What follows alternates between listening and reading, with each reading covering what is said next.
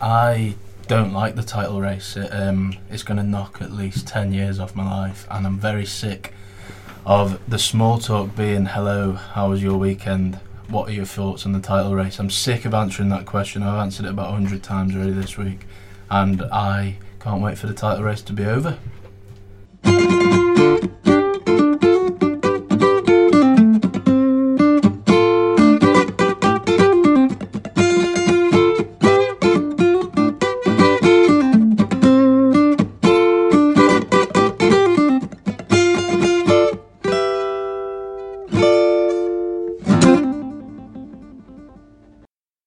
Hello and welcome to the 5W Football Podcast, where we discuss the who, the what, the where, the when and the why of the beautiful game. That was Joe Davies on the guitar for the jingle, and this is Andrew Mishra on the mic. We're back in the podcast studio on what is a bright day, if a little bit cold. I am joined today by four lovely guests, and I've got a debut from Catherine Batty, no relation of David. How are we doing, Catherine? Well, I'm going to correct you there firstly, Andrew, because I am in fact a relation of a David Batty, but not the famous footballer, unfortunately. I do apologise. That's Catherine Batty, a relation of David Batty. We usually start with our debutants with a claim to fame, and we're going to do exactly the same with Catherine. So, Catherine, I must ask you, what is your footballing claim to fame? Well, assuming we're still going with the boots story, so I'm quite good apparently at winning Instagram competitions to win footballers' boots, specifically footballers from Hull City. So Marcus Henriksen, who is the captain of Hull City this year, Norwegian international, put a competition on his Instagram page, and it was like comment on this and tag two friends, like the picture sort of thing, and I'll pick a winner. And I got this weird message when I was revising actually for the law exams from this Norwegian guy on Facebook saying, "Hi, I've sent you a message on Instagram. You've won a competition." And I was like, "This is dodgy." I was like, "I have to check this out." So I found him on Instagram, and then I realised Marcus Henriksen followed him. So I was like, "Okay, it's legit." So he said, "Yeah, you've won his boots," and he said, "Actually, you don't live too far away from me," because he said, "We can come and drop them around." He was like, "Where'd you live?" And I was like, "Oh, this is where I live." And he's like, "Oh, that's quite close to us. We can come and drop them around now." And obviously I was at uni, so I wasn't at home. And my dad was out as well. And my mum, who's like got no idea who Marcus Henriksen is at all, was the only person in the house. So he came round with his agent, who I think was the guy that messaged me, dropped them round. And then I got a message later from the same agent saying, "Sorry you weren't in, but we had a nice chat with your mum." So that was great. She was like, my mum didn't know which one was which. So, and then last year I also won Ola Aina's football boots. He was on loan from Chelsea at the time. So I'm just waiting for the third one now. Who do you want it to be? Who do you want the next boots to be from? It's a good question actually. I've had a defender and a midfielder, so maybe a striker or a goalkeeper, Maybe Fraser Campbell. Fraser Campbell's boots would be quite but nice. he's out of action for 8 months. If you've been listening to past podcasts. Superb, a fantastic introduction. I've also got Barney Stevenson, who's got a Lacoste polo, undershirt and some trousers which I don't have the knowledge. Corduroy. How are we doing, Barney? Yeah, I'm quite good today actually, quite fresh and sort of well prepared. So yeah, I'm looking forward to the podcast, Right. Andrew. We have a returning Kieran Ahuja, who's already been insulted. He's been a bit wound up by the kind lady who let us into the podcast studio for wearing something that she misinterpreted as an apron. Would you like to defend? Well, they are dungarees, in fact, and I know that they're a bit of an unusual choice, maybe for a podcast. But she thought she'd been quite nice and a little bit endearing. I think didn't personally find her to be that, but. Hopefully you'll be able to cook up some interesting topics. Anyway, Lewis, you're back on my right hand side as usual. I feel like you're kind of an ever present. You're always kind of in the same position, same expression. How you doing? Yeah, I'm very well, thank you. I'd probably describe myself as the Barry Glendon into Max Rushden. Big claim. Yeah. Or maybe, I don't know, with a slightly less Irish Daniel accent. Storey to James Richardson, if there's other podcasts out there. Yeah. Lewis Steele has passed his 100 words per minute shorthand qualification, which is a very impressive feat. So well done, Lewis. Thank you. From all of us here at 5W Football. And if anyone out there would like an up-and-coming young journalist who is capable of court reporting, then please do get in touch with Mr. Steele via the relevant channels. He was also supposed to be on the radio yesterday, but that kind of fell through, didn't it? Well, no, I was on the radio. Oh, you were? Yeah, I was on the radio. But the line cut out, didn't it? But Barney was listening. I was talking about Declan Rice and a potential move to City. Right. I was saying that he could be Fernandinho's replacement, which has been the most debated topic on City Twitter for the last 12, maybe 18 months. Yeah. He played very well against Liverpool, as I'm sure you will know, on Monday. So 8 tackles, Yeah, 1 foul, wasn't it? Something ridiculous like that. He's very good on the ball as well, so maybe 50 million plus 10 million City tax, as I call it. 60 million for him. That's alright. Yeah. And Barney was listening to that while he was in the library for an 8-hour shift. Would you like to tell us a few little details about how that 8-hour shift came about? How it came about? Well, it basically came about because football 5-a-side is at 9 o'clock. University, because we've not fully started back, finished at 1 o'clock. And I didn't really feel like my day would be very well structured if I went home before 5-a-side. So I just decided to slog it out in the library, and yeah, it was a bit of a weird afternoon really, 'cause we didn't particularly have that much work we needed to get done. So I sort of basically just spent the time trying to sort of get things in order, just go through my accounts. And listen to up-and-coming journalists on the radio. Yeah, absolutely, yeah. It was a real treat. Fantastic. So on today's show, I'm going to start off with a brief review of the weekend footy. We're discussing cats on the pitch, why we don't love Kun Aguero, the best squads who have never won anything, and what N'Golo Kante does with all his money. And in addition to that, we'll of course be interspersed with an appropriate amount of trivia and questions from our legion of fans. So let's get things kicked off with a brief review of the weekend footy. So I feel like we have to kind of start with the title race. Unfortunately, it feels like it's becoming a bit repetitive. But Rafa, of course, beat City earlier in midweek, and then Pellegrini got himself a draw against Liverpool, so 3 points clear at the top. But City playing Everton tonight. We'll see them, if they win, we'll see them return to the top of the table. Barney, I'm going to come to you first. What do you make of the Premier League title race in general? Does it hold your interest? Is it becoming a little bit repetitive, or is it entertaining that it's constantly kind of changing? Yeah, I'm quite into it actually this year, because I'm not always into the title race, but I do think there are 2 genuinely excellent teams in the title race. Well, actually maybe 3. I think Spurs are still in it actually. I don't think they'll win it. I think City are going to win it. And I think the reason Liverpool won't is because it's not because of a lack of quality, but because of a lack of players who've been there and done it before. I think Milner's the only player in their squad to have won a Premier League title, and I had a look through their squad as well yesterday, and I don't think any of their other players have won a title at any of Europe's big 4 leagues.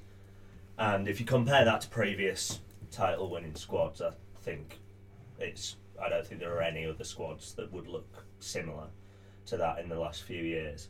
So I think that it's not really, it's not quality that Liverpool are lacking. I don't think there are any particular positions on the field where they're sort of coming up short. I think it's purely kind of that mentality of having players who can who've done it before and can do it again. And I was looking as well, like, it's sort of been the same problem at Liverpool for a while, because even if you sort of go back to the Gerrard era, like, Gerrard had obviously never won a title, Carragher hadn't, and then even their sort of big names who they got in from Spain, like Alonso, who'd been at Real Sociedad, so he'd not won anything. Reina from Villarreal, so not won anything. Torres from Atletico, not won anything. So I think that's been the problem at Liverpool for a while. Wonderful. And also, Catherine, we've got this idea now of kind of figures from the past, like, helping their old team. So obviously with the Benitez and City thing, and the Pellegrini and Liverpool helping out City there, we've kind of got this idea of what's going to come next. Stuart Pearce going to come back from the dead to beat Liverpool, or is Ryan Babel going to help Liverpool out by sinking City for Fulham? Where do you see that go? I don't know, because it's funny actually.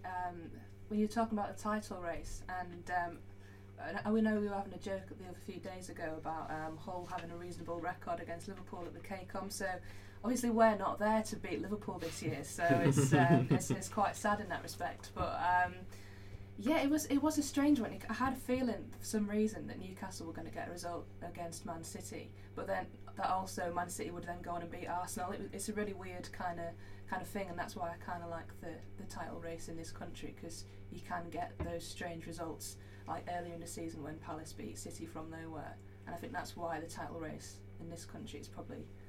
Although I know Lewis is fed up of hearing about it, but that's why I quite like it. Yeah, that was why I decided to go to our kind of, more Championship fans, just for their take on it. Thought it'd be a bit more interesting. Also, at the weekend we had a cat on the pitch at Goodison Park, which kind of sparked a lot of interest, particularly on social media. Because I think social media kind of became popular because of cats on the internet. I feel like that's what spawned the whole phenomenon of it. What did you make of that, Kieran? Is that something that interests you more than the actual football? No, can't say it did, to be honest. It did remind me of a video I saw on Twitter where, I don't know if anyone has seen it, it's like a shot goes towards the line, then a dog runs across the line and saves it. Oh, yeah. I don't know if you've seen that video on Twitter, but it reminded me of that, and that was a lot more entertaining than the cat on the pitch, actually. Was it a real dog? Because I've seen one of those where, the advertising boards that move. I've seen like dogs on them, and it looks like they're running up and down the wing. No, it was like a real dog. Yeah, He actually saved the ball from going in the net. It was quite something. That's good. Yeah, that's good. Any other memories of animals involved in football, Lewis? I don't know. Well, I suppose it is an animal. It's more of an insect. But do you remember the praying mantis on James Rodriguez's back at the 2014 World Cup? Yeah, I actually don't remember this. It was literally the size of a squirrel. It was huge. You need to Google it. Yeah, I was just thinking about other animals, and I thought Cologne in Germany have a goat. They bring out a goat and parade it around their stadium before every game. And it made me think about what if every team's spirit animal came out before a game. So Hull City bringing out a tiger. I don't know what that would do for health and safety in this country, but, it could be. And also, ethically, it's maybe happened before. Like, not in recent times at all, but I'm sure I've heard something about that happening in, like, the 40s or something like that. The thing is, probably not the 40s. Yeah, there was that thing in the World Cup, wasn't it, that they were going to have bears as mascots in Putin's World Cup. Yeah, but obviously, ethically, it didn't come to play. Not every club has an animal kind of associated. I mean, Arsenal are just going to blow everyone away. Animal cruelty, all that kind of thing would come to a head. It's an interesting idea, though, nonetheless. Yeah, Manchester United would struggle a little bit as well. Bringing a devil out, conjuring a devil. What's Blackburn's? Because when I went to Blackburn a few weeks ago and we lost 3-0, we had like mocking chants of saying you're being mauled by the Rovers. But is that just their nickname? Oh, is it? Rovers are dogs. Lewis has written an article on the 5W Football website about the Blackburn Rovers crest. So if anyone's like qualified to answer, it should be. It's the Red Rose of Lancaster, isn't it? On the badge. Yeah. You can't get mauled by a rose. A Well, rover. you can get hurt a bit by a rose. Okay, you could get.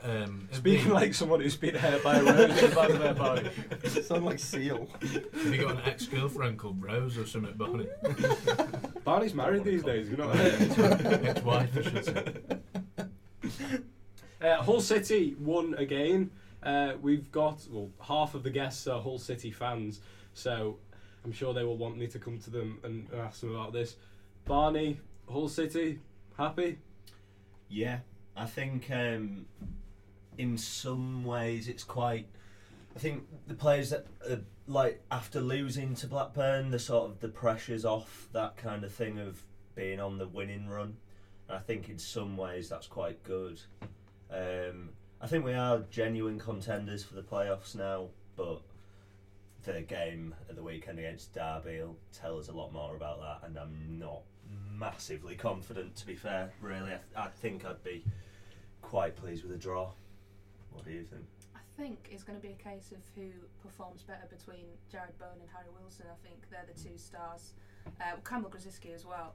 And depending on which side Bowen usually plays on the right, so I think it'll be him up against Ashley Cole if he plays. Yeah, that'll be interesting. I think Bowen now, looking at Ashley Cole's age, I think Bowen's got the beating of him. Yeah. So I think that is a game for us. If we lose that, we can pretty much kiss the playoffs goodbye. If we win it, we're back in it. We're right back in it, aren't we? If we win it, has Ashley Cole lost his pace? He's 38 and he was on he was on MNF with Carragher. I'd never really heard him speak before, and I don't know, the way he spoke was kind of just different to what I was expecting. It was kind of just not. How so? Just a bit bland. His punditry was a bit boring, wasn't it? Yeah, I not as good as the other. I didn't find him massively engaging, but maybe it's a kind of consequence of the reputation he's gained in the media over the years. So maybe I don't think he'll do anything at Derby. But the last two playoff spots are going to be a very interesting watch. Well, I saw the Preston Derby game the other day, and he wasn't even on the bench for Derby. Yeah, another thing. I saw Wilson had two such good chances. I think he smashed the bar in the post from outside the box. Yeah, Harry Wilson is awesome. I think Harry Wilson's probably got them. I think I actually do rate him slightly above Bowen, to be honest. It pains me to say it, but I think Harry Wilson has more potential to play top level football than Jared. And he just scores screamers though, and that I don't know, maybe that will end up being a bit of a problem in some ways if he can't just score tap-ins. Yeah. Well, I thought he may be like a sort of, does he do anything apart from score screamers? Yeah, a bit like. But he's doing it enough. Yeah. But he's not got a lot of assists, Wilson. I think Bowen's got more assists. Not that Bowen's got loads either, because obviously Grzycki for us on the other wing is very good at assists, doesn't score quite as many goals. So maybe that's something Wilson needs to add to his game. He reminds me a bit of Gareth Bale when he just scored screamers every single week. Yeah. But he never really scores from inside the box. Well, yeah, he did for us though, didn't he? He scored a few from inside the box for us, yeah. And he does that in the thing longer hair days. Yeah. He does that thing of like Bowen of cutting in. Yeah. No, he's doing very well. In the Premier League, Sergio Aguero, of course, scored a hat-trick against Arsenal. And there's been a bit said in the media about him maybe being slightly underappreciated, because I think he's gone 4 seasons where he's got 20 Premier League goals in a row, and generally, if he plays, there's a very good chance he scores. His numbers are really up there in terms of other strikers in the world. Would you say, Kieran, that he is the best striker in the Premier League era? It's a difficult one. I mean, I don't like Sergio Aguero, just from a personal perspective, but I can appreciate his skill as a striker, and he's definitely a good shout for maybe the best striker in the Premier League era. But I feel like in a long run, no one will actually remember him as much as maybe he deserves. I think in say 20 or 30 years' time, I don't think people are going to be looking back at Aguero as one of the classic players of this era, and that's probably not good. That's probably unjustified, but yeah, I think maybe it is because of the whole language barrier thing that I think we're going to come on to. But yeah, is there maybe an argument, Lewis, that he will be remembered more because he had that moment where he scored that goal against QPR that won the league for City, that perhaps overshadows his legacy a little bit? Do you think there's a danger of that? Yeah, certainly there is a danger of it, Andrew. He did score that goal, obviously. I think that maybe he didn't quite, or he hasn't quite reached his full potential that he had when we signed him, for quite a lot when we signed him. And that probably sounds ludicrous because he's like the all-time leading scorer at City. But I still wouldn't put him above David Silva and Yaya Toure in City's greatest ever players if I was ranking them. And I don't really know why. I think he is sort of underappreciated in many ways. But give him the ball in the box and he will score. He's got a good locker of finishes in his locker, sorry. Yeah. It's an interesting idea, I suppose. Who is the best striker in Premier League era? Barney, who would you go for? Well, I think I'd say Thierry Henry, but I think Aguero's probably actually maybe more of an effective player than Henry. I'm not actually sure on the sort of goal scoring ratios what it is, but I think Henry's a more aesthetically pleasing player to watch. Really, I think he plays football in a sort of more beautiful way than Henry used to get a Aguero. lot of assists as well. Yeah. It's kind of like the efficiency versus entertainment Yeah. argument, isn't it? Exactly. Yeah, I think if I was really trying to win a game, I'd probably rather have Aguero playing up front than Henry. Yeah. But I don't know. Henry's a better player to watch. Alan Shearer as well, I think I'd Yeah, probably exactly. put Shearer Yeah, for. but Shearer's kind of similar to Aguero in the it's- sense it's he's efficiency. all goals, isn't he? Really. There's a bit to be said about Drogba. Maybe you like him. Don't I'm you, a big Kieran? fan of Didier Drogba. Yeah. I wouldn't put him up there Yeah. myself in the top 2 or 3, maybe. But he Who is would you up go for, Catherine? I think you mentioned Shearer. I'm inclined to say him just because I really like him.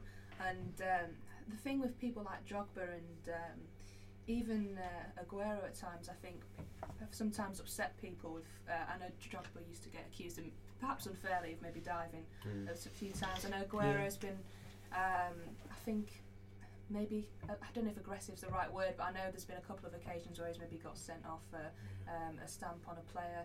And I've never forgiven Thierry Henry for what he did to Ireland before, stopping them qualifying for World That Cup. is So a that very- always yeah.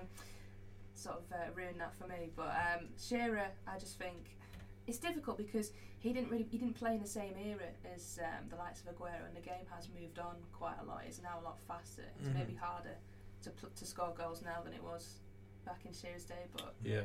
And I think the point about Ireland is very true, because so many people, even if they're not Irish, are very sympathetic with what happened there. So yeah, I think that is a very valid point.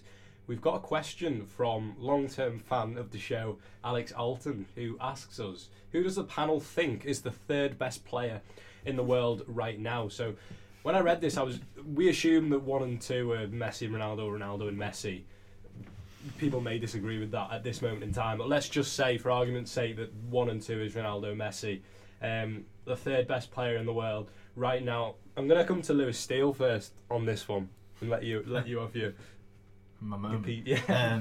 I'm expecting him to say Sterling. No, I'm not going to go with a City player, although I think De Bruyne is up there. I'm not going to go with him though. I did think quite long and hard on this as I was walking in this morning, and I've concluded at Kylian Mbappe under current form. I think there's a couple of categories that I've used, and it's how quickly they can turn a game on its head in their advantage, and secondly what they've won. And Mbappe is very young still. He's won a World Cup and 2 French titles, will be 3 definitely soon. So I'll probably go Mbappe, and I think if I was him I'd move to Spain, Barcelona or Madrid, and then he could really nail down the next era of Messi and Ronaldo sort of players. Yeah. Kieran? Yeah, word for word agree with what Lewis just said, to be honest. Fabulous. Catherine? Jared Bowen. No, I'm joking. It's difficult again. Sort of don't want to repeat what Lewis has said, but you saw at the World Cup, Mbappe is just he's got that potential. I do like Eden Hazard. I know he sort of divides opinion, and he's maybe not consistently at the best of his game, but when he is on it, I think he is definitely up there. I think it's just difficult to say Hazard at the moment because of the team he's playing in.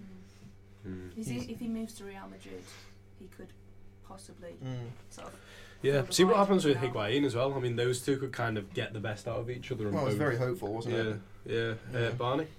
I do agree with Mbappe for a lot of the reasons that Lewis has said. I think that Modric did deserve the Ballon d'Or, which I guess is a kind of Player of the Year award, so more based on the year they've had rather than necessarily how good they are.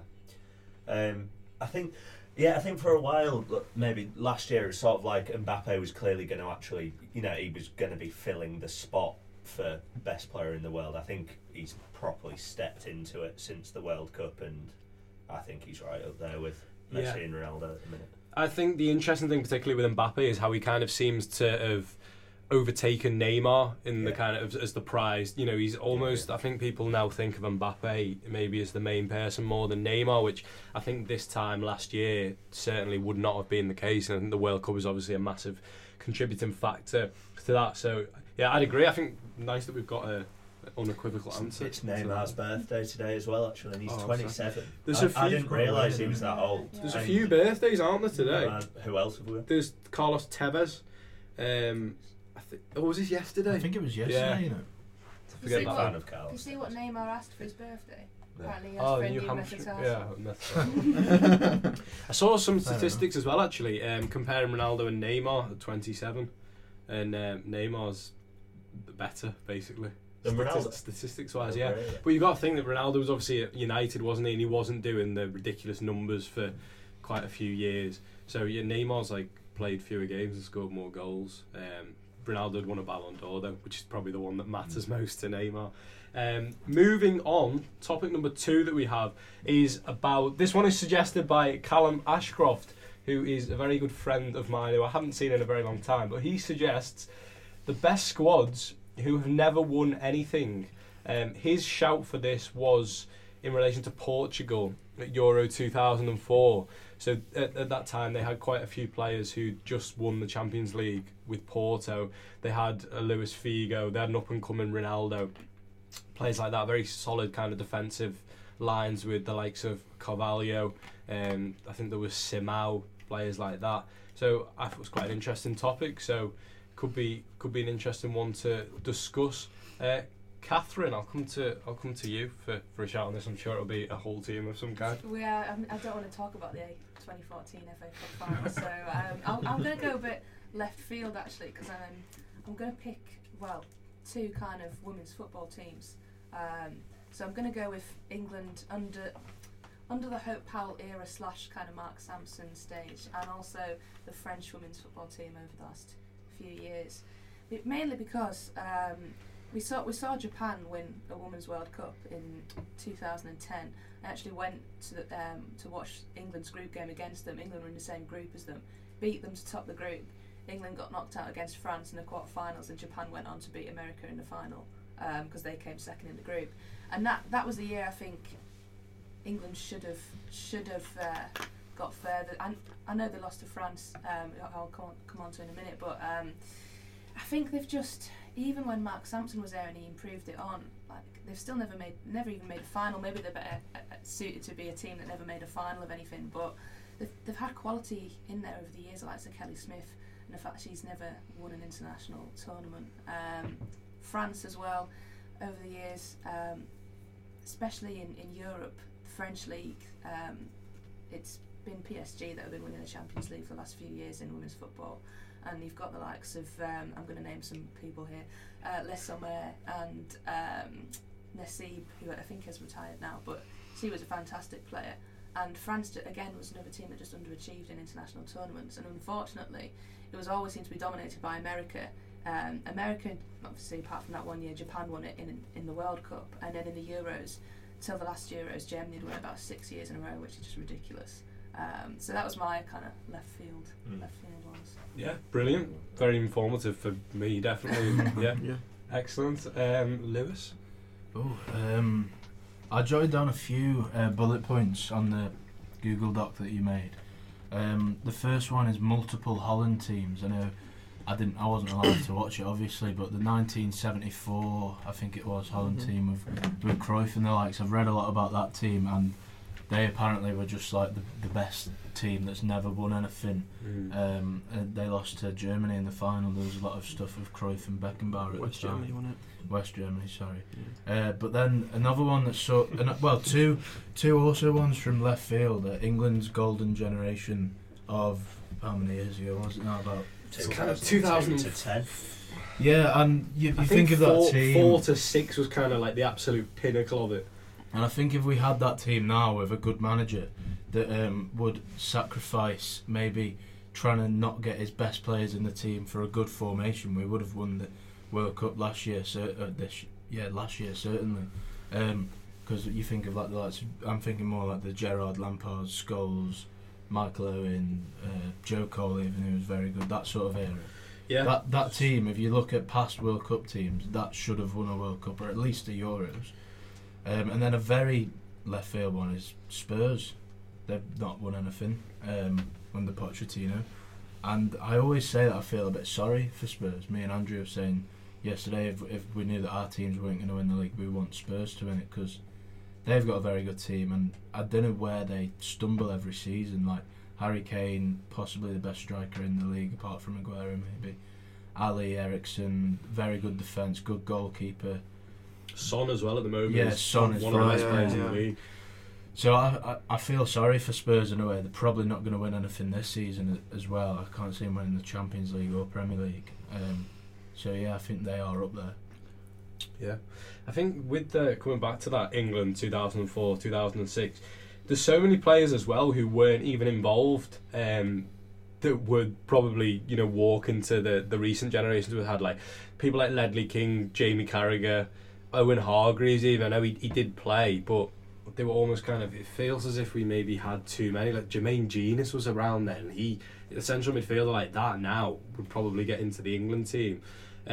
I feel like last year as well, the one just gone. I'm really hoping it isn't, but 4-8 years down the line, you can't guarantee what's going to happen in those ones. We might look back at that one and think we really should have won that one, which hopefully we won't. But that's England, isn't it? We always have that kind of nagging sense. Barney, have you got any wistful? I've got quite a few Can I thoughts on this. can I say mine before Barney says his, because in case he's got mine. Yeah, that's fine.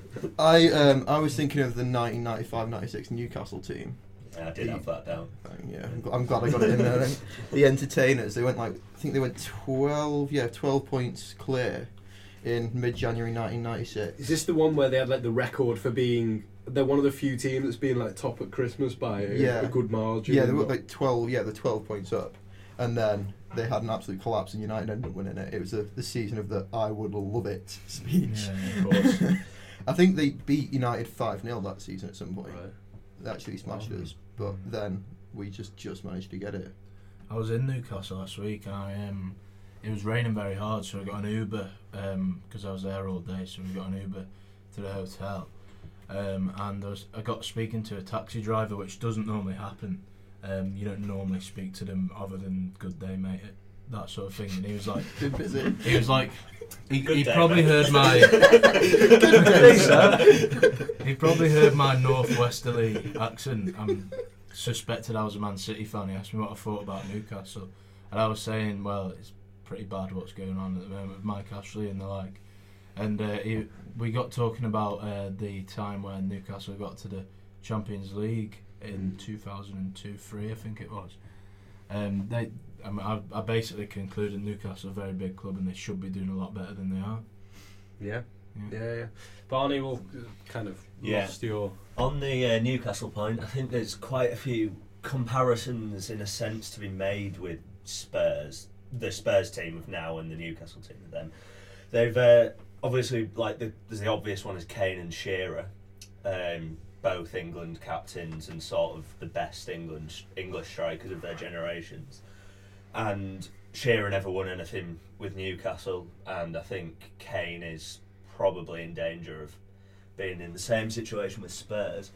And equally, they're both obviously massive clubs, but Newcastle really had a sort of golden era from sort of the mid-90s to early noughties, and then you can see what's happened to them since. And I mean, Spurs are moving into their massive new stadium and stuff like that, so you'd kind of think they're putting the infrastructure in place to prevent any sort of similar slide. But you never know if they did lose Pochettino and if Kane and Ali and Ericsson and Son all left, then things could look pretty grim probably for them. So yeah, I think that's Newcastle certainly are a good example of how if you miss your chance, then you might not win anything for a while. And then also Euro 2004, I think there are quite a few teams with sort of golden generations that didn't win anything. There's England, obviously France had sort of just come off the back of winning everything, but they had a pretty fantastic team then as well, with sort of Henry, Pires, Zidane all at their peak. Czech Republic as well, 04, finished in the semi-finals, but that was the team of Nedved, Čech, Rosicky, Jan Koller, Alan Baroš. top scorer, yeah. Messi's Argentina probably aren't going to win anything. They're obviously Messi mainly being the reason why they're an amazing team, but they've got Aguero and Higuain as well, so if they don't win anything, that's pretty poor, really. The other one, we usually mention Bielsa on the pod. Well, Lewis does. Yeah, Lewis does.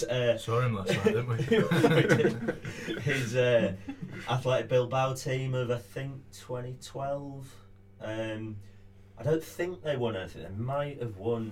Did they win a Copa del Rey, maybe? I'm not sure. No, I don't think they did. They lost in a final. But they were a pretty excellent team. They didn't win anything. Also, I think Lewis has mentioned before, Bayer Leverkusen 2002. Yeah. Berbatov on the bench in the final. Yeah. And also Bielsa had a very good Marseille team who I think pushed PSG all the way in the first real year of PSG's sort of monopoly over that league. I think Bielsa nearly got there, so... Hopefully that's going to be a theme and his Leeds team are going to bottle the... Oh, it's coming. The decline of Leeds is definitely on the horizon. I want Leeds to go personally, so I'm not... For one reason and one reason only, which we won't go into. No, Quick recap on articles. The 5W Football website continues to grow. Lewis has got some plans for a piece on the El Clasico. We've got 4 coming up in 18 days. This happened, a similar kind of condensed number of Clásicos has happened it did in previously. 2011 when it was the height of the Pep Guardiola and Jose Mourinho sort of rivalry. Also Messi-Ronaldo rivalry was just starting to blossom as a thing in those days. And obviously there was the Champions League semi, so 2. There was the league game which basically decided the title was going to Barca, and also a Copa del Rey final which Madrid won. Madrid won. So yeah, that was quite an interesting thing, really. 4 massive, basically the whole season decided in little over 2 weeks. So it's quite an intense sports psychological point of view, anyway, in the schedule. Obviously Barca got the better of it, but there was a lot of talking from Mourinho in the press conferences. Guardiola threatened to quit halfway through it because he couldn't deal with the mental stress it was causing him. It was quite an interesting time, yeah. We've also got a very interesting piece on the site about footballers from obscure regions. This comes from a contributor, Brian Bertie, and there's a particularly interesting account of Rio Mavuba, who's listed as being born in the sea. So do check that out on the website. It's a really fantastic read. And then we're also continuing our new Crest of the Week series, which we discussed on last week's podcast. So if you'd like to hear a little bit more about that, do check that out. We've got another question, which comes from our regular question contributor, Utility Ram, or Ute to his friends. He says, looking at the 4 teams who played the maximum number of World Cup games, so those that got to the final and in the 3rd place playoff, how many of the players from those teams have looked legged so far this season and maybe underperformed or got more muscle injuries than would be expected as a result of kind of playing continuous football for what is almost 2 years, given that you've got the season straight into the World Cup, straight into the next season? What do we think about this, Barney? Have you got any thoughts? I'm not very good at keeping up with sort of the injury tables, to be honest. Lewis has just mouthed to me Kevin De Bruyne, which is a very good point, but it's Lewis's point, so I'll let him talk about that. Well, Ute has actually suggested Hazard, which is interesting. Hazard started the season fantastically well and maybe dropped off a little bit afterwards. But my take on this is a more general point. I will come to you, Lewis, but my point generally was that I look at players like Milner, the kind of most professional players out there, maybe like Gareth Barry, and I think footballers these days never have to play more than once every 3 days, and it's rarely that frequently. I think, without having a particular insight into the sports science and all that kind of thing, footballers should be able to do this. To ask them to play a full season and then have a World Cup, they still do get 2-3 weeks off. I think they should be able to do it. I don't think that's necessarily more of a reason they should get muscle injuries than a specific manager's training method. So I think these muscle injuries are often more to do with the regimes that the managers are putting the players through rather than the World Cup thing. I don't think it's necessarily as simple as saying, you know, they've played in the World Cup, because even within those 4 countries, all those individual players will have massively varying schedules. You know, what other competitions have they been playing in? Have they been playing in the Europa League? You know, Thursday night going over to places like Russia, does that make an impact? So I think it's maybe a little bit more complicated than just the number of games played. But yeah, Lewis will... Well, I don't really have that much to add on it. I think maybe De Bruyne has obviously been injured, but I don't think that's down to the fact that he played in the World Cup. I think it's just unlucky that he landed on his knee wrong a couple of times. And then other players who have played in the last 4 games, they haven't really looked that bad. I mean, trying to think of the France team. I mean, Kante has not been as good, but that's not his fault. That's because Sarri's played in that position. Who else is there?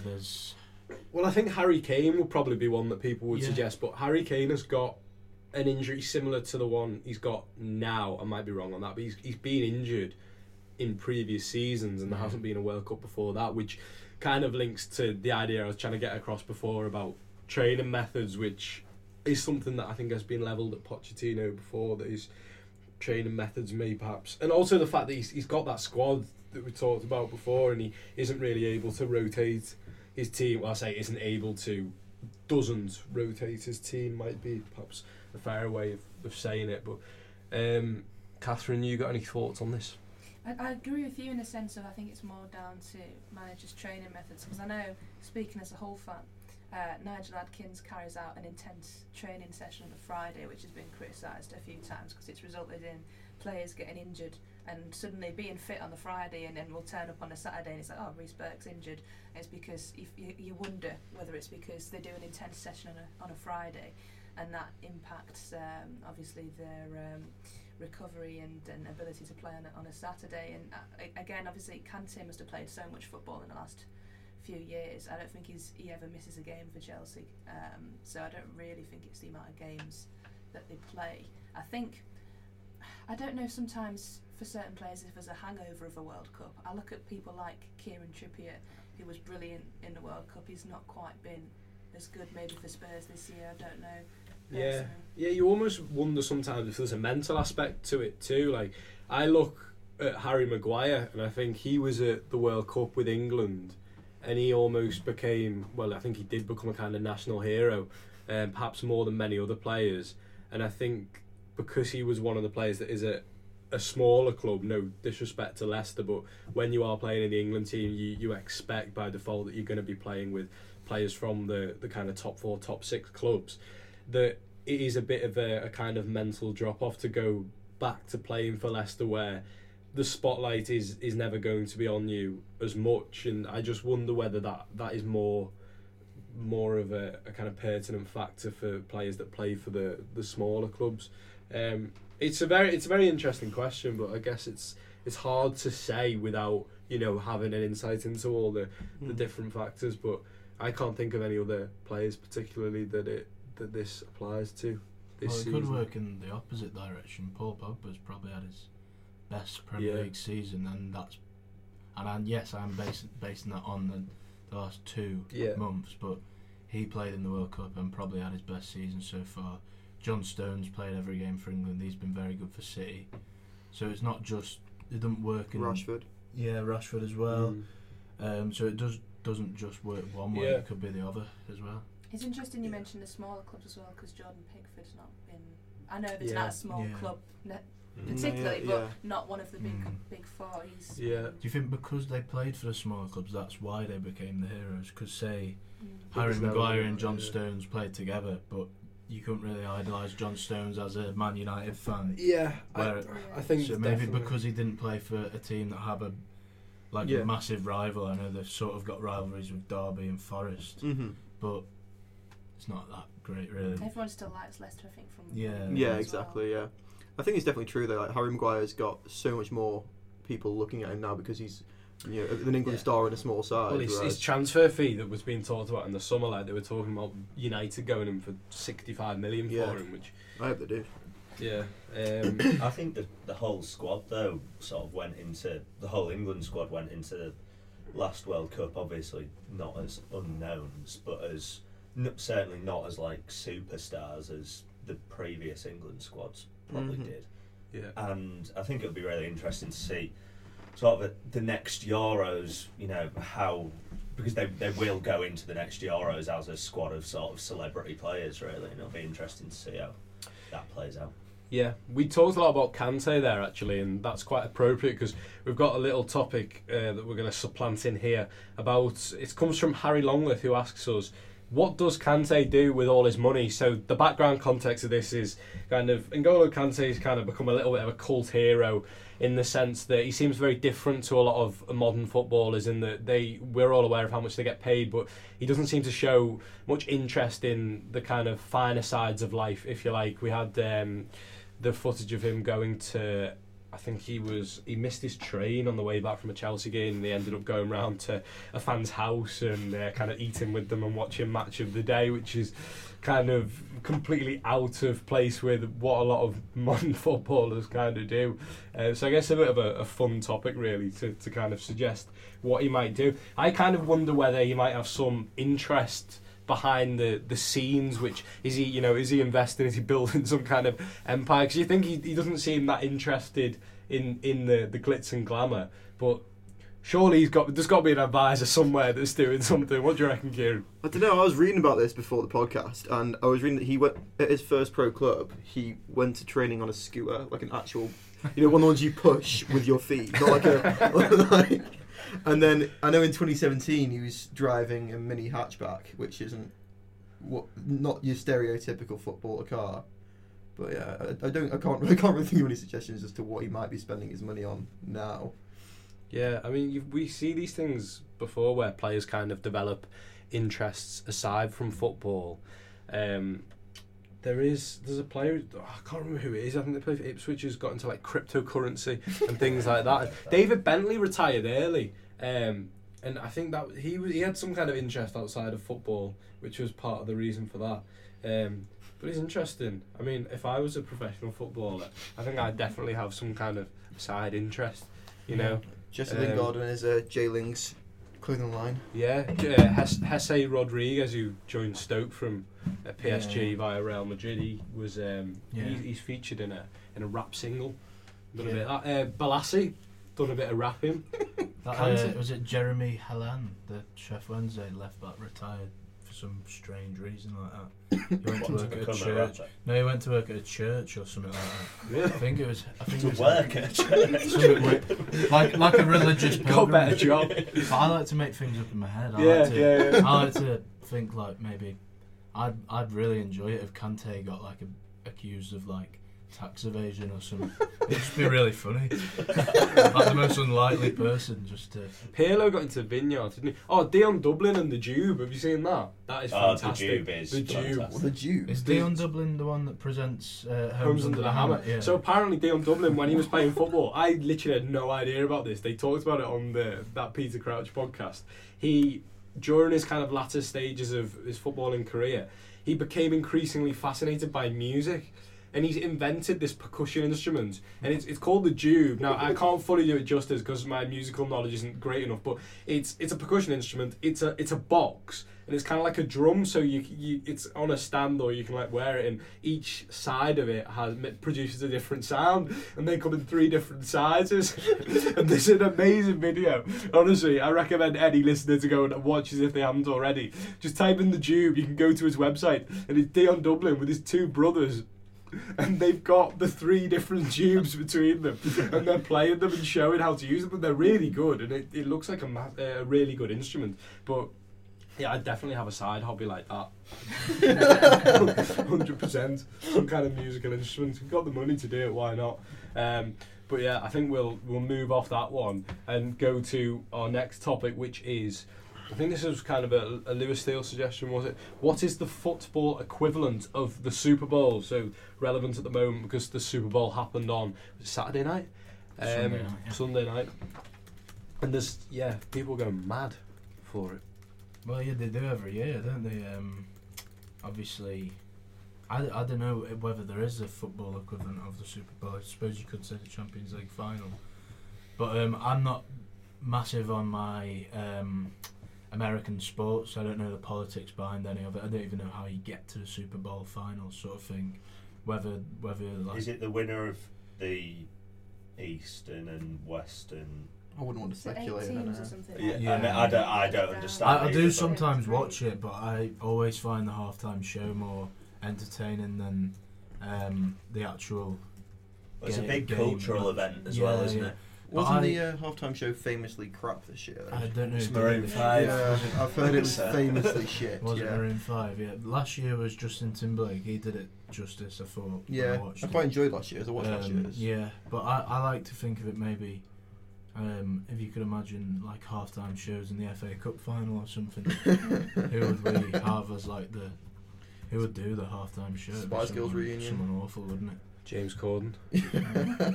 Probably a bit too high profile. Yeah, like the Gary FA Cups. Barlow or Yeah. something stupid like that.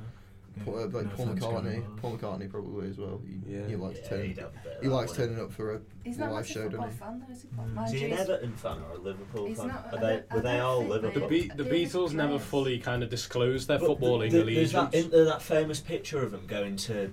Is it a Liverpool Everton FA Cup final? Yeah, I've looked into this before, and Yeah. you basically can't work out who they supported. There's a famous quote from one of them, and they said there's Is two. it George Harrison? Yeah, he said like there's two big teams in Liverpool, and I support the other Yeah, one. I've heard that. Nice, I'm nice a big one, fan of the George. Beatles. I was looking, I was like, which one to support? I actually They're wrote. probably United fans. Aren't they? I've written an article about like making like puns on football players' names to tie in with the Beatles, and in the introduction I did a little thing about this isn't on 5W football. Maybe I should put it on now. I've mentioned it. I put a little thing about trying to work out who they supported, but I just don't think they were that interested in football. In the meantime, we do have a very important topic that we would like to flag up, which Kieran knows a lot about. But this is the ongoing, very worrying issue going on with Hakeem.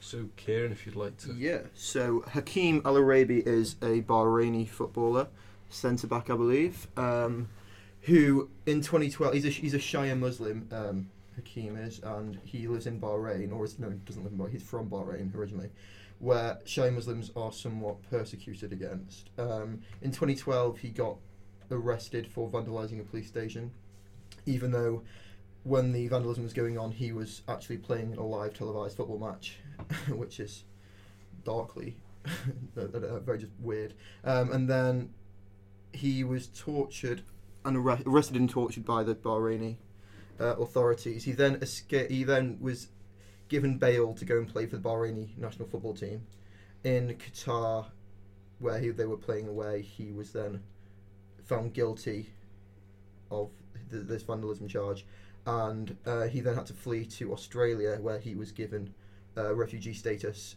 I think in 2017, I want to say. And then last year, I think it's like last November, him and his wife decided to go on a belated honeymoon. So he was then detained in Thailand last year, and he is still being detained, even though the legal grounds for that are very, very flawed. He faces being extradited back to Bahrain, where he would almost certainly be arrested and tortured, and he fears for his life, as do a lot of people. So there is if you go to the article on our website, you can go from there to a change.org page where you can sign a petition to get the Thai authorities to release him back to the Australian government, where he has refugee status. So yeah, just go check that out. Important stuff. It is indeed, yeah. Please do check out that petition, because we do need to raise awareness of this. I feel like it is our duty as fans of the game. Kieran is now leaving us. Sorry, it's a bit noisy. I've just had a fire alarm. We're all well and good for now. It doesn't seem to be a real alarm, from what we can tell thus far. Just do that. Moving on, we have a Hull City trivia quiz from Lewis Steele. This has been prepared for Catherine and Barney to kind of pit their wits against each other, see who knows more about Hull City, see who knows more about the Tigers. How many questions have we got? We've got 5. Five, actually, nice so number. I'm gonna see well, What's the best format of Yeah, the is it quiz? just Are we first buzzing in, person or- to answer? I'm going to explain to you now. So, welcome to the quiz, Catherine and Barnabas. I'm not as good as Bradley Walsh is on the chase at reading questions, but I've got 5 questions on Hull City. I would like to say fingers and buzzers, but we don't have buzzers, so we may have to improvise. So I'm gonna. What should we make them say a key word to buzz in? I reckon you should say tiger to buzz in. We Yeah. both have the same keyword. Yeah. Well, you have. All right. There's You can have. distinctly different differences in pitch and sound of voice. So we should Okay. Yeah, That's fine. alright, Yeah. yeah. Fine. All right. So, so to pitch in, obviously, if you get it, you get one mark, and if you get it wrong, Minus. you lose a mark. Right. Yeah. Right. The stakes So- are high. The first question is: name 2 signings made by Hull City in the reign of Marco Silva. Tiger. In Marcos. Oh, Barney Stevens was straight in there with the I'm gonna I give tiger. it- didn't know which manager it was then. Can I go? Continue. Yeah, we'll give you that. Markovic and Kamil Grosicki. Markovic is wrong, apparently, according to transfermarket.com. It was a loan signing, wasn't it? Yeah. So it's a Right. Yeah. technicality. Sorry. It wasn't specified. Right. Okay. I'll give you. What should we give? It's definitely not wrong. We did have Markovic on loan. Marcos Right, on we'll- loan, we'll give you- on we'll loan. give It you just the, wasn't a permanent sign, We'll give you the mark. Right. That's so- it, yeah. As long as I don't get a minus mark, I don't mind staying on 0. You get that No, half. you can I'll have. get a mark or You can have a mark. I'll give you a a mark. Markovic. Yeah, we'll give you a mark. The other answers were Evandro, Andrea Ranocchia, and Omar Oh, Ranocchia was on loan. Ranocchia was on yeah. loan, I know. And Omar Nias was on loan. Elabdelawi. He was on loan as well, yeah. Oh well. Who was he? He was the Norwegian guy. He was on Another loan. Norwegian yeah, guy. yeah, I forgot Did you that. get his Another boots? Norwegian. I didn't Anyway, actually. question 2 is, what year did Hull City move to the KC Stadium? Tiger. I'm doing that now because I just wanted to guess. Oh, I know. I'm trying to think of when I went. For some reason, I'm between 2003, Did we get passovers? 2002, and 2004. I reckon How for old this, was I when yeah. I went to the? Oh, maybe 2001. 2002. Is correct. 1-1. Right, number 3. Hull City's highest transfer paid was £13 million. Who was that for? Tiger. I think that was Catherine. Ryan Mason. Correct. 2-1 to Catherine. Unfortunately. Doesn't play anymore, does he? No. Retired, Yeah, yeah. retired after that. Maybe he's got injury. other interests outside of football. Probably not. He He's does, a pundit now, pundit, isn't he? yeah. Oh, okay, so this one could basically win it for Catherine. Jimmy Bullard scored a famous goal to equalise for Hull at Man City before doing that famous celebration. But who scored the goal for City on that day? I'm not going to answer this because I don't know it. It's funny It 'cause puts me out the game, doesn't it? I can remember the year before when we lost 4-1. I remember Sean Wright 5-1. Phillips scoring 5-1. Yeah, I'm trying to think who was in a Man City squad at that time. Tevez. No, you would have been We right with Sean Sean Wright Wright Phillips. Phillips. You would have been right with Sean Wright Phillips. I knew he scored. Does that the make year it before. 1-1 again? Makes it 1-1 So with this one question is to go. this is to win. This is right. So are you ready?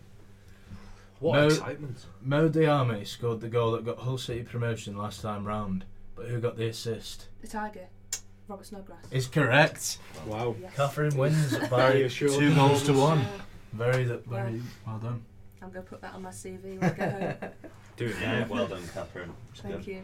I'm disappointed I didn't get in there faster with the There wa- KC question. Yeah, there wasn't as many older questions for you. No. Good battle nonetheless. Yeah, it was. Good, Yeah. good little feature. Good Oh. questions, Lewis Yeah, Steele. well done, Lewis. Yeah. Very nice quiz. Yeah. Very nice The quiz. assist one was good. Yeah. I remember Snodgrass passing it to him. Yeah, I wasn't sure if it was Snodgrass or Robertson. Knew it Um, came from the yeah. left. I remember Robertson missing a sitter just before. Yeah, he he went did, through didn't he? and Yeah, blasted I had a it. quick watch of it on YouTube. So My friend, when Robertson missed that sitter, Yeah. kicked the seat in front of him and kicked it so hard that he fell over and landed on the row in front. Who's that? My friend. Oh, who right. I I thought thought you Really, were the going to stat say about Richie, Andy yeah. Robertson actually in the playoffs is I think he's the only player to score in the semi-final in both legs for both teams. Because he scored the third goal, we beat Derby 3-0 in the first leg, and then he scored an own goal in the home tie. Oh, did he? That's I what don't 2-0. remember that I had home a tie very very net- well at all. I did go. I don't remember it. I was doing an open exam at the time. So I Yeah, couldn't go. be safe. Very good left back, Andrew. You've done well there with Mr. Robert, haven't you? Very good left back. We've just about got time for one more question, which comes from Football and Travel, whose handle is at Footymatics, which I very much like. Kind of, reminds me of a kind of Simon Cooper book on Twitter, which relates to, so today and tomorrow in Rome, there's a major UEFA Executive Committee meeting, and also the 43rd Ordinary UEFA Congress. If you're anything like me, you've no idea what that means, and probably neither does UEFA. But one of the things that's being discussed is the potential abolition of the away goals rule in European competitions.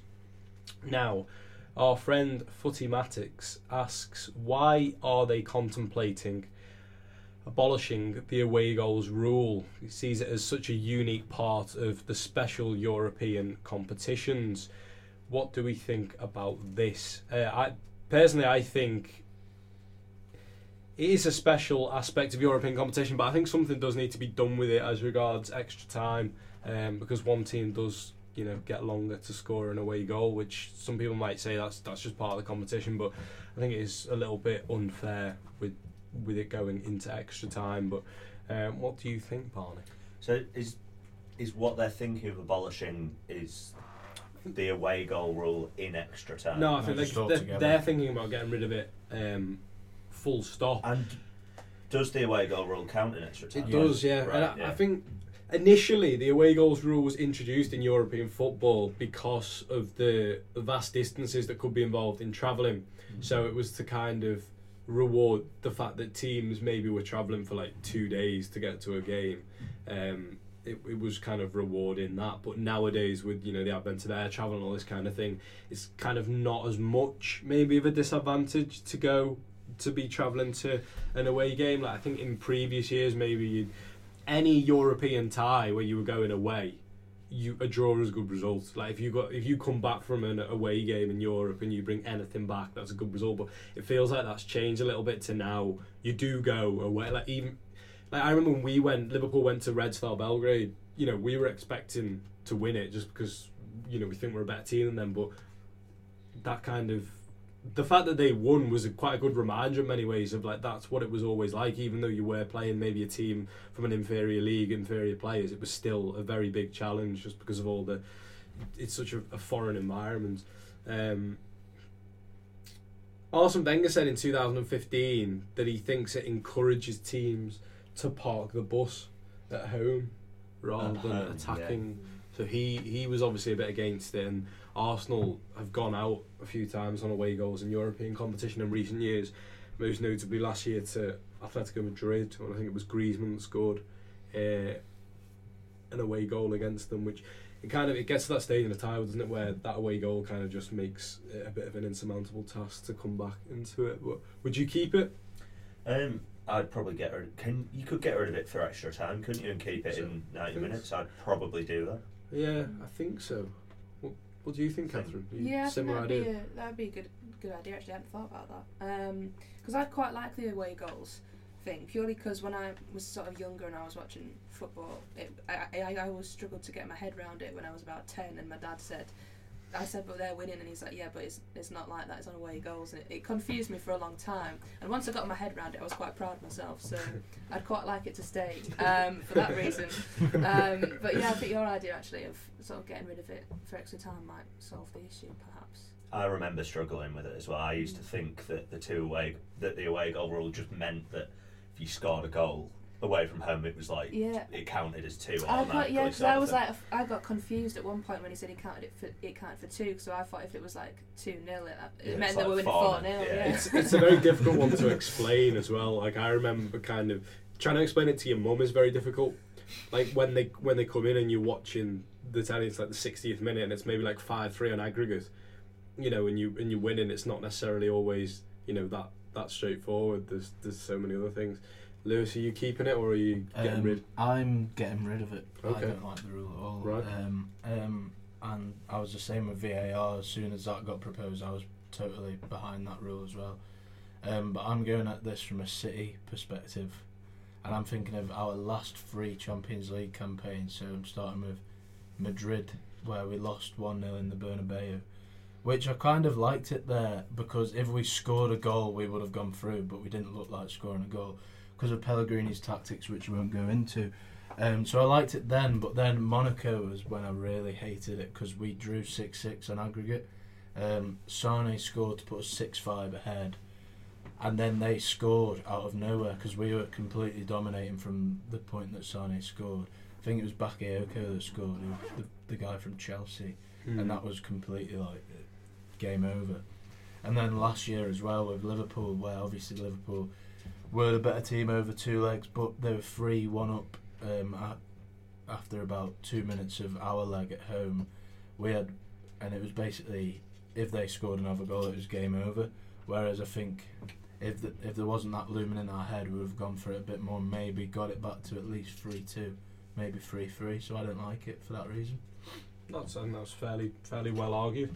I think that brings us just about to the close. Anything else planned nice for the day, Lewis? No, I've not got anything planned for the day, which is quite exciting. Barney, what are you doing this afternoon? Having a bath? I probably will have a bath, yeah. I'll be getting the train back to Hull, and now probably have a bath. In Hull? Yeah, the bath will be in Hull. Right, absolutely. okay. Superior baths in Hull. Yeah. I wouldn't go near a bath in Sheffield. Interesting. Catherine, any baths for you? No, I am also going back to Hull this afternoon, just for this afternoon, getting the, as I like to call, the highway to Hull. And I'm going to a protest for part of this multimedia project outside the council building before, hopefully, will be useful. Right, okay. Fantastic. Well, thank you very much, Lewis Steele. Thank you, Andrew. Thank you, Barney Stevenson. Thank you, Andrew. And thank you, Catherine Batty. Thank you. A pleasure. Goodbye.